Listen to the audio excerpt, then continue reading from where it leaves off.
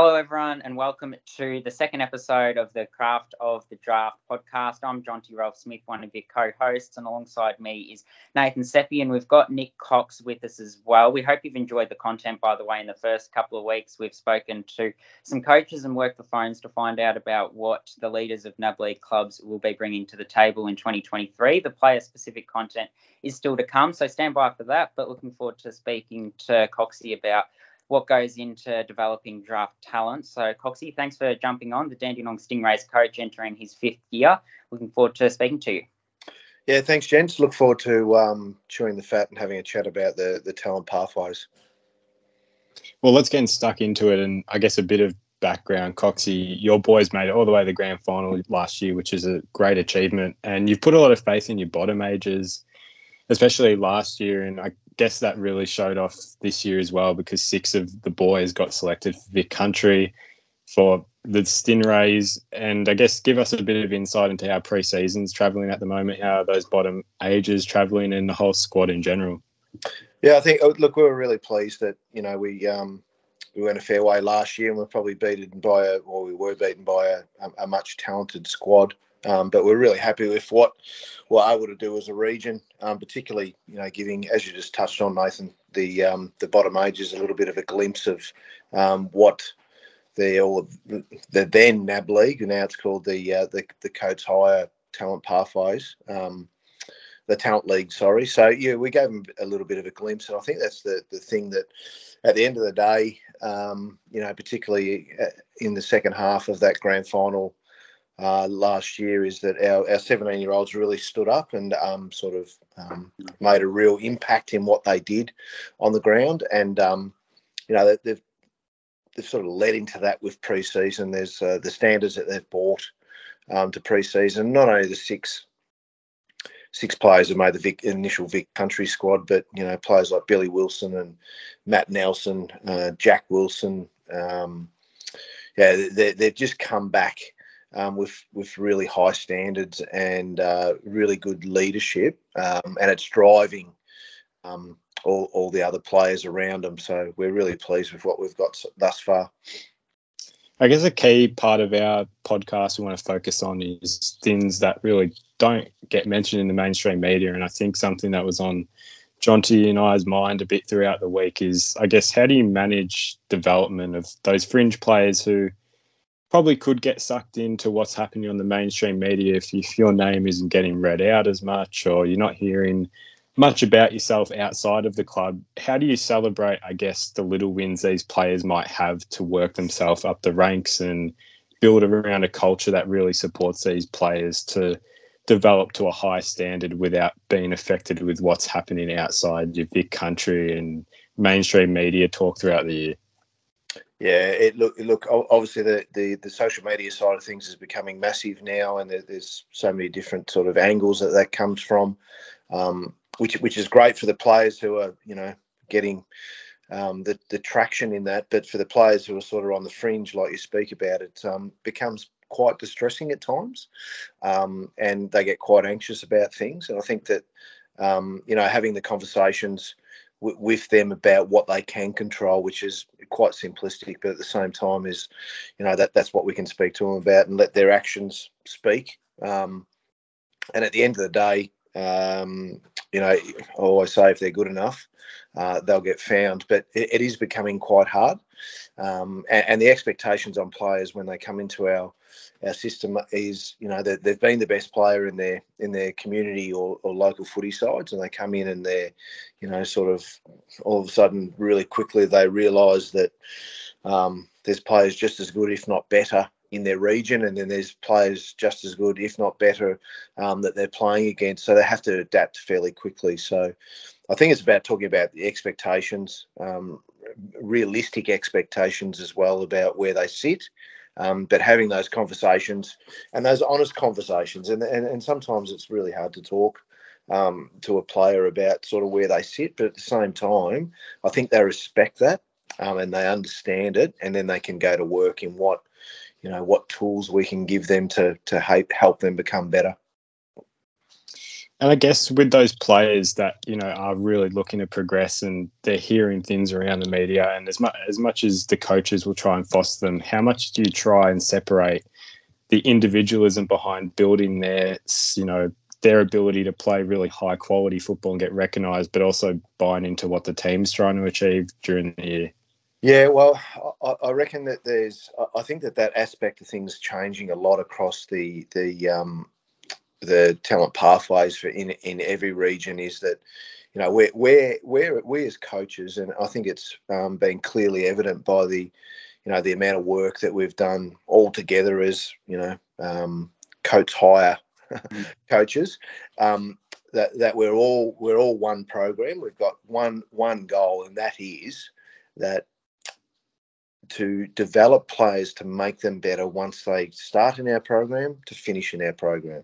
Now, whether they get to the AFL level, that's a bonus. Whether they get to VFL level or they just go back and become very good community footballers, is that our role is to develop these players to become better. Nothing else. It's not about, you know, being an AFL player. It's not about that's the be all and end all. So I think that and I'm pretty sure that I speak for some of the country regions, but also particularly our region, is that the time that they have in a talent pathways program, A, it should be enjoyable, B, they should become better. But that team aspect, I mean, our boys will never forget the grand final last year and how far they went. It'll be something in their memories as footballers forever and a day. Now, they're going to learn from that as well, the feeling that they had. But I think that it's becoming better where it's not as much about the individual as what, you know, possibly in years gone past that it has been. And the team aspect and the ability to grow together as a group is becoming more evident. Has that been a change in coaching at all, or is that just sort of naturally evolved from your perspective? No, it definitely has. And, you know, we're talking a long time ago, but, you know, 15, 20 years ago, is that the emphasis on the which was the TAC back then, is probably, you know, getting draftable players through to the next level. Whereas now, which is a great direction from the AFL, is that, you know, making young players better wherever they may land, and we've seen it across, you know, in our region in recent years. You know, Matt Cottrell, you know, as an 18-year-old, missed out in the draft, then went away pre-season and got on Carlton's list in the pre-season draft. You know, as recently as Jai Cully, come back as a 19-year-old and you know, got on West Coast list. So, you know, if they're good enough, they eventually get found. So our job is, as 17, 18-year-old young men, is that we try and help them, give them the tools to become better. And if they go back to local and have to hone their skills a little bit, get on a VFL list, there's so many more opportunities. And you talk about, you know, players becoming better now and that being more than just the draft. How much do you focus on process over result? And I suppose, how do you emphasize that to a 17, 18, 19-year-old person who might want to get drafted? And that's obviously the ultimate goal. How do you ensure that message is adhered to and comprehended rather than, I suppose, heard and dismissed? Yeah, well, I think as well, Jonty, is that now that the players have got a lot more opportunities than just the November draft. I mean, in years gone past, that was it, and it was the be all and end all. And you know, unfortunately, the disappointment of missing out of that, and that was it. Whereas now the AFL got given us so many more opportunities, given players so many more opportunities. You got the SSV stuff, you got mid-season draft, you got pre-season draft stuff. You obviously got the national draft. You know, players can be added if they're good enough and going well from any sort of part of the world. And we, you know, Collingwood, you know, pulled someone from Shepparton to be drafted. So, look, there's so many more opportunities. And let's be realistic about it. Footy at the highest level is hard. Even at local level, it's hard. Footy's hard. So you've got to be really good at it. And you've got to be, you know, your skills and your fundamentals and your mental mindset, etc., has got to be really, and conditioning has got to be really good. It's hard, and some people don't get it until they're 22. Some get it when they're 17, and you know, it's just different levels. You know, for different personnel, it clicks for 1 minute. So, to answer, there's so many more opportunities now, and that's what we preach as well. In our program, and I think overall in all, the coach higher talent pathway system. Yeah, and I suppose work ethic is a word, it's a phrase, it's a concept that comes up a lot in the Coach Higher Talent League. Tell us a bit more about that, and I suppose more than that, you hear in the mainstream media the guys that get drafted, obviously they're always doing the extras and that kind of thing. How common is it for guys to do extras? Because it's not all that common, but people who might read some stuff might think everyone sort of does it. Is it just the guys who get drafted that do those extras, and what do those extras look like in practice? Well, no, it's not always the guys who get drafted. I mean, I've seen many a player across the years who've done the extras and think that they're doing, the right thing to give themselves every opportunity. And you know what? Sometimes, unfortunately, not football but in life, is that you fall a little bit short. There's nothing wrong with that. The great thing I would have thought about all those players and most players who come through a talent pathway is that whether it be at 17 or whether it be at 24 or 35, eventually the penny drops on what they should have done or what they shouldn't have done. And it's obviously the one that comes to mind really quickly is, Jai Cully, doing the extra stuff to get the mid-season draft. But I mean, we talked about ground balls with mum and all the extra stuff that he was doing. But at the end of the day, he had talent and he had a weapon that was different to other players. That's why he got to the level that he's got to. I think the hard part is obviously it's getting there and then getting a game. So yeah, I mean, it is what it is with certain players, but the ones who do that little bit extra, and it might only be getting their rehab right, getting proper sleep, getting doing the eating patterns right, etc. So the minor things or the 1 or 2% can be the difference. Absolutely. I think we get caught up sometimes in players think that they should do all this extra stuff outside of the program that we're setting them, and they just become really tired and they become overloaded, and then they can't do things as well as what they could do if they were a little bit fresh. So there's a little bit of education on that as well from our point of view. Yeah, well, I was going to ask about that. Tell me about where is that sort of Goldilocks zone where players don't do too much, because I suppose if they do too much, then there is obviously the risk of, putting all their eggs in one basket and then, putting too much pressure on yourself, and that shows on the field with, everything they do, players getting down on themselves, etc. How do you ensure that doesn't occur? Well, just to strip it back a little bit, our biggest focus with, players at the moment who are going through VCE and school is that's their first importance. Yeah. Because 2 to 5% out of most regions get drafted, and because it's very hard to get drafted. So having a backup is probably at our forefront. I would have thought. Sorry, what was the question you asked again, Jonty? Just about the pressures and how you ensure. Oh yeah, sorry. Yeah, I mean, there's different beasts. So, for an example, a player. A Jacob Wiedering can do some extra stuff because he's more developed, possibly as an 18-year-old compared to someone else. So, all these players as 16, 17 see, whether it be Wiedering or Hunter Clark or Luke Davies-Uniacke or whoever do all this extra stuff, and they think, oh, that's what I've got to do to get drafted. Well, it's not, because those boys have got, clearly some different attributes to what those people have. And, I suppose as well, I mean, there's so many, they got school, they got, they got their local footy, they can get personal trainers, they can get, all that, these type of assistance. But at the end of the day, I don't care what anyone says, is that the pathways gives everyone the tools to make them better without having to do anything external. Yeah, well, I'm done.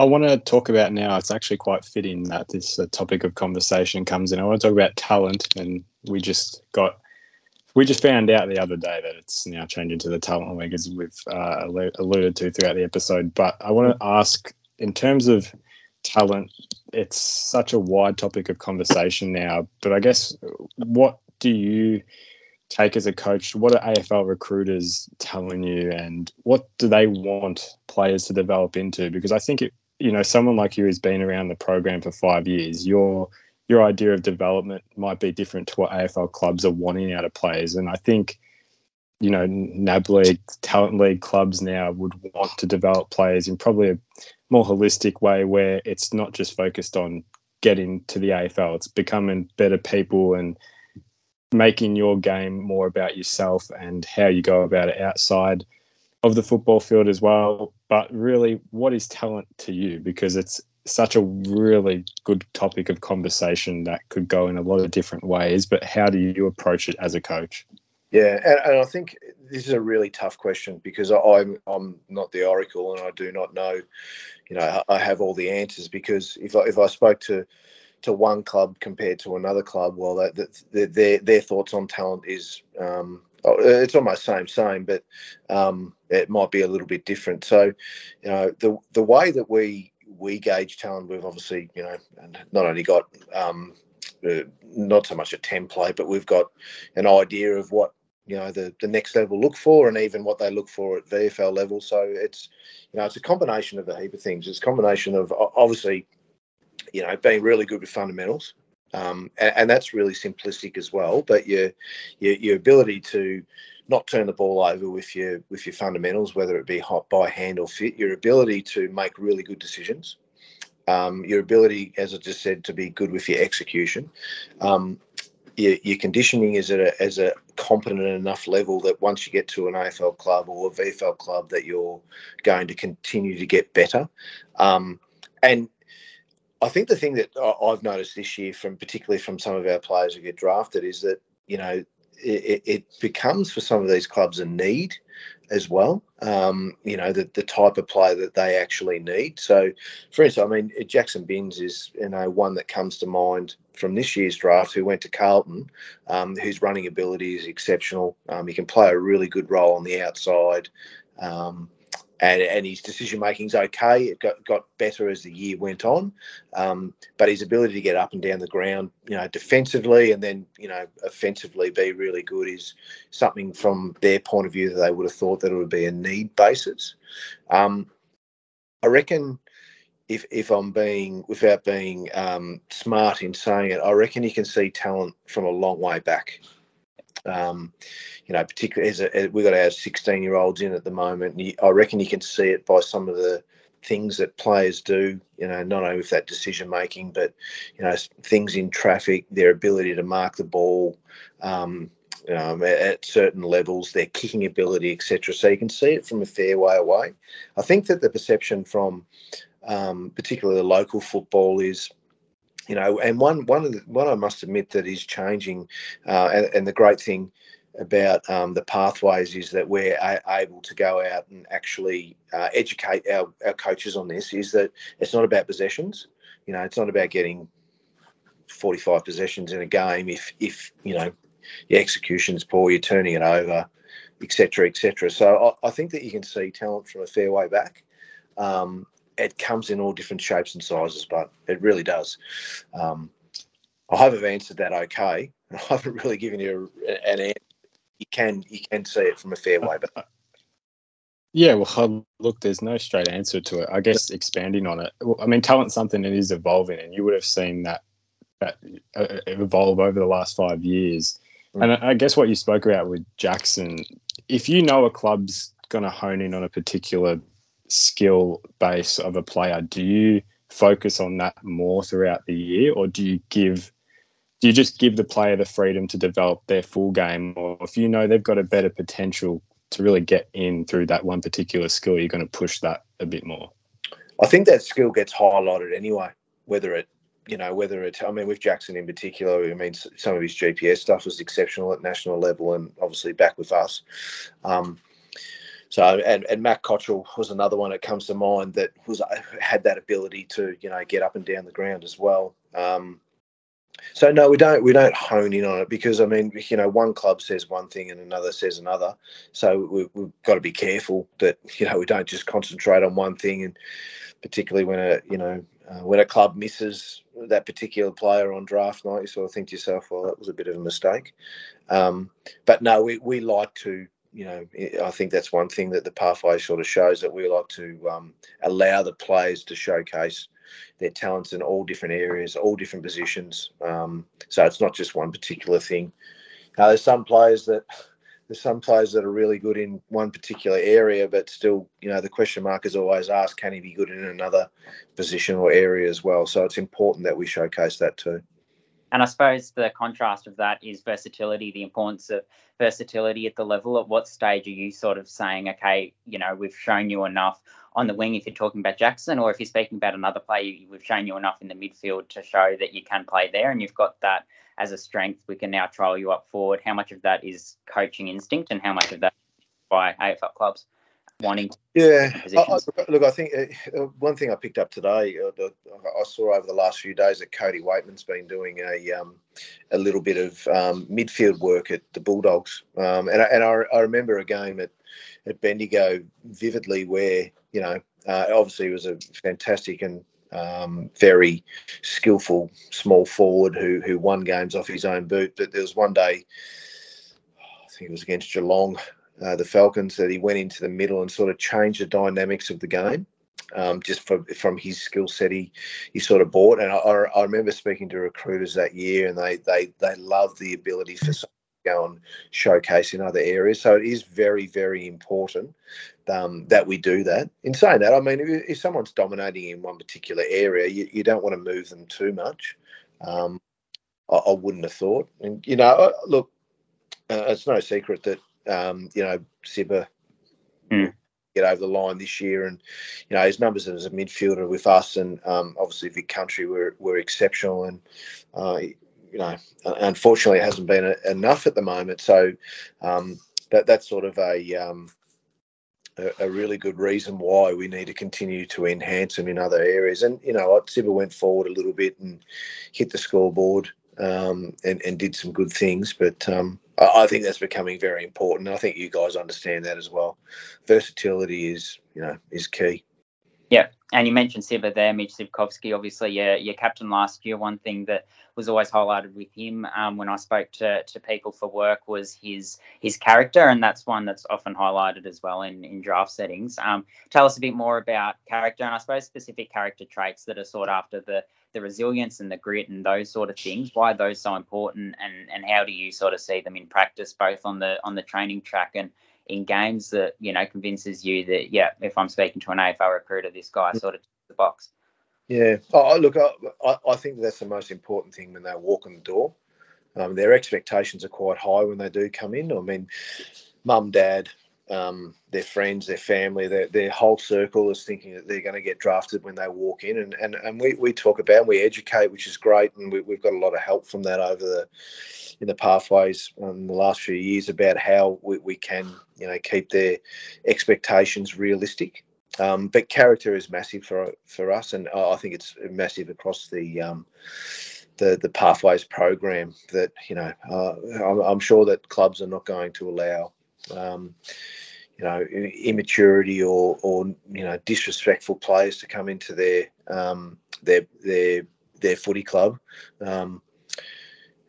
They want players who are going to adapt to a team environment. You talked about grit and work rate and all that type of stuff, and just put their head down and go to work. And that's one thing from my point of view, from a region point of view, that I think we do very, very well. We turn them into better people as well, and there's not too many, if any, along the way that have gone again the other way, basically. So we're pretty proud of that stuff as well. How do you do that? How do you turn them into better people? Is that just being part of a program where there's good people around? Do you do?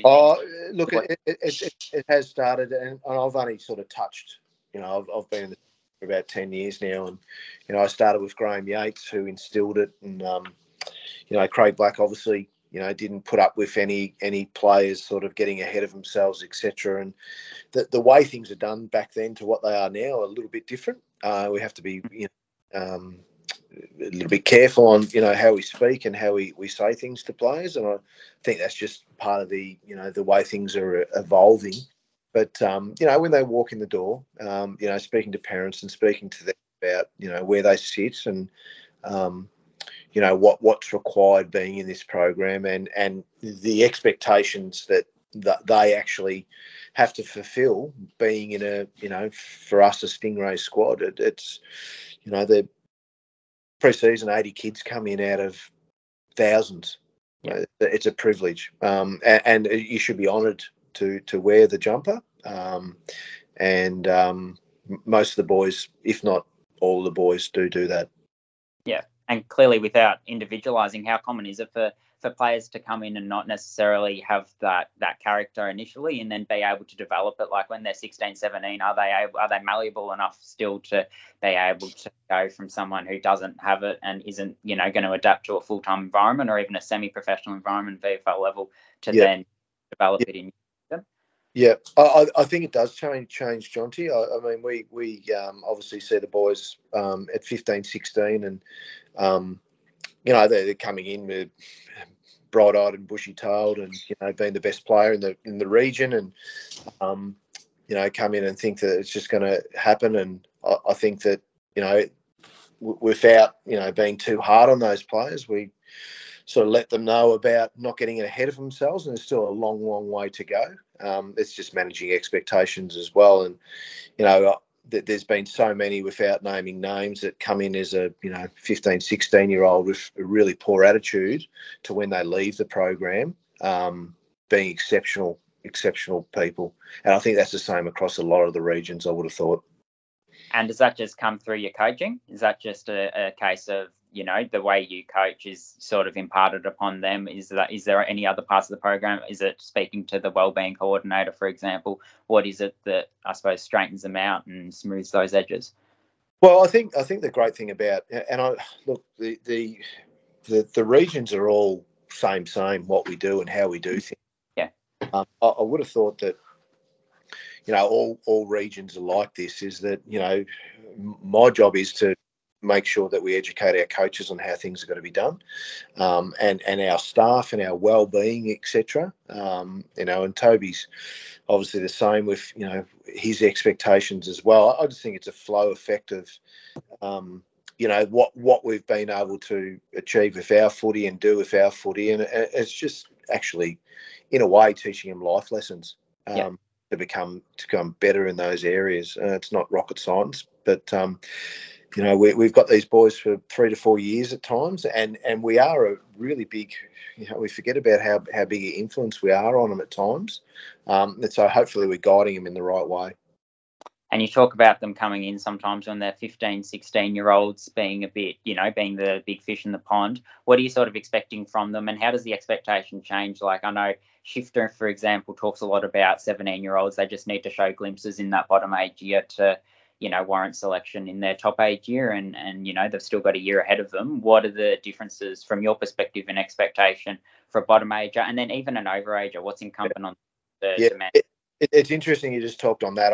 That is one big thing that we try and talk about straight away, is that these players are coming, and even at I was at 16s training last night, and we were doing some full ground drills, and some boys touched the ball in 10 minutes 2 to 3 times. Now you might think to yourself, well, maybe the drill's not being done right, but obviously we do fundamentals and touch after that. But if they're doing that, if they go back to local training, they're touching the ball every 30 seconds and getting a lot of touch. So in those 2 to 3 touches, what we are looking for is that moment where they do things very well. And then educating them on that is, well, how do you think you trained? I didn't go too well in this. Why is that? I didn't get many touches.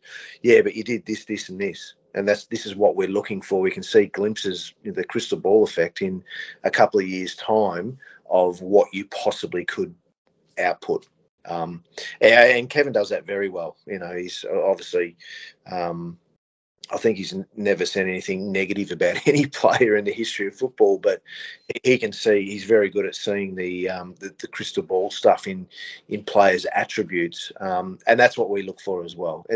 Players get very anxious and upset and think that they're not going as well as what they are, but our opinion on it's a little bit different. Yep. And what about the other end of the spectrum for the 19-year-olds? You've obviously got a few returning this year, and there always are a few that return. What's incumbent on them? They've obviously had a lot of exposure, and every time they play, they might be taking a position away from a 16 or 17-year-old. Yeah.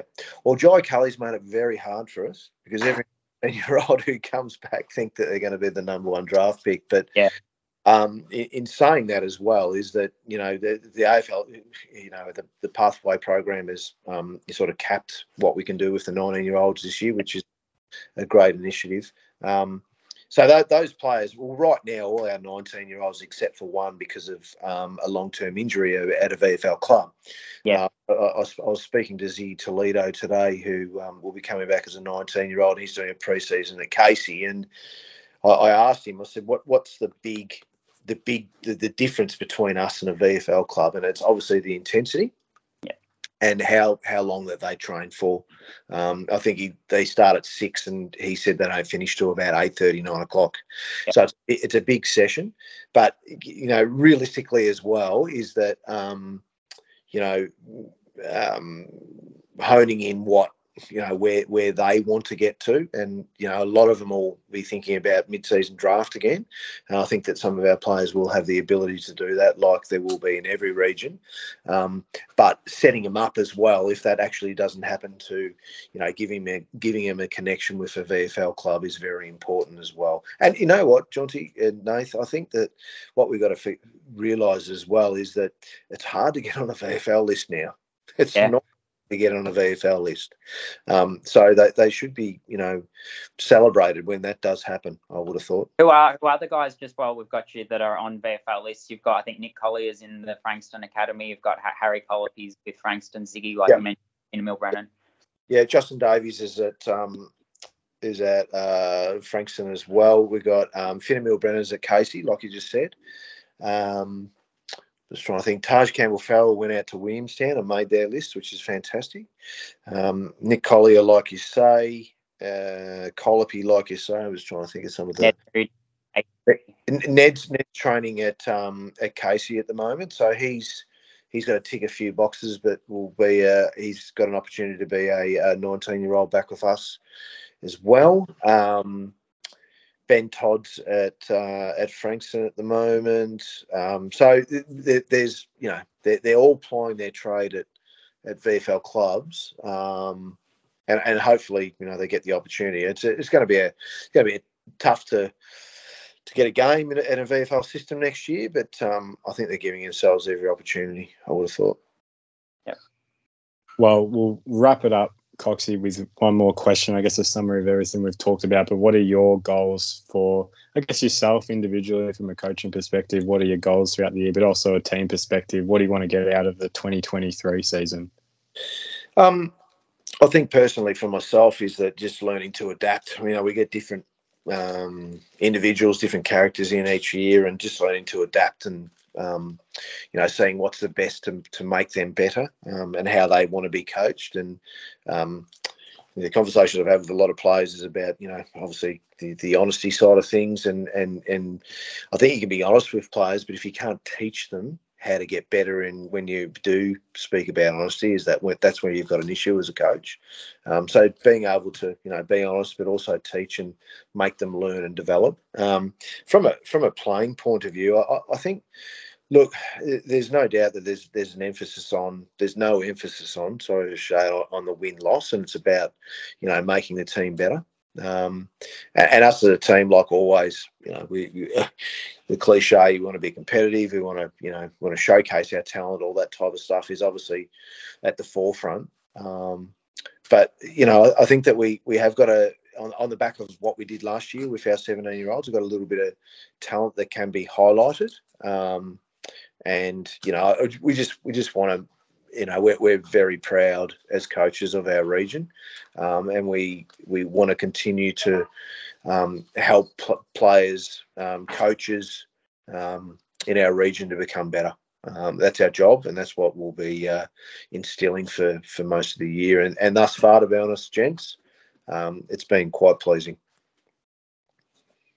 It's great to hear. We appreciate your time, Coxie, and obviously we'll chat to you later in the year and hope to get you back on the podcast as the season progresses. Thanks, gents, for joining me. Make sure to keep up to date on our socials for more exclusive news and more podcasts. And until then, we will catch you in the next episode.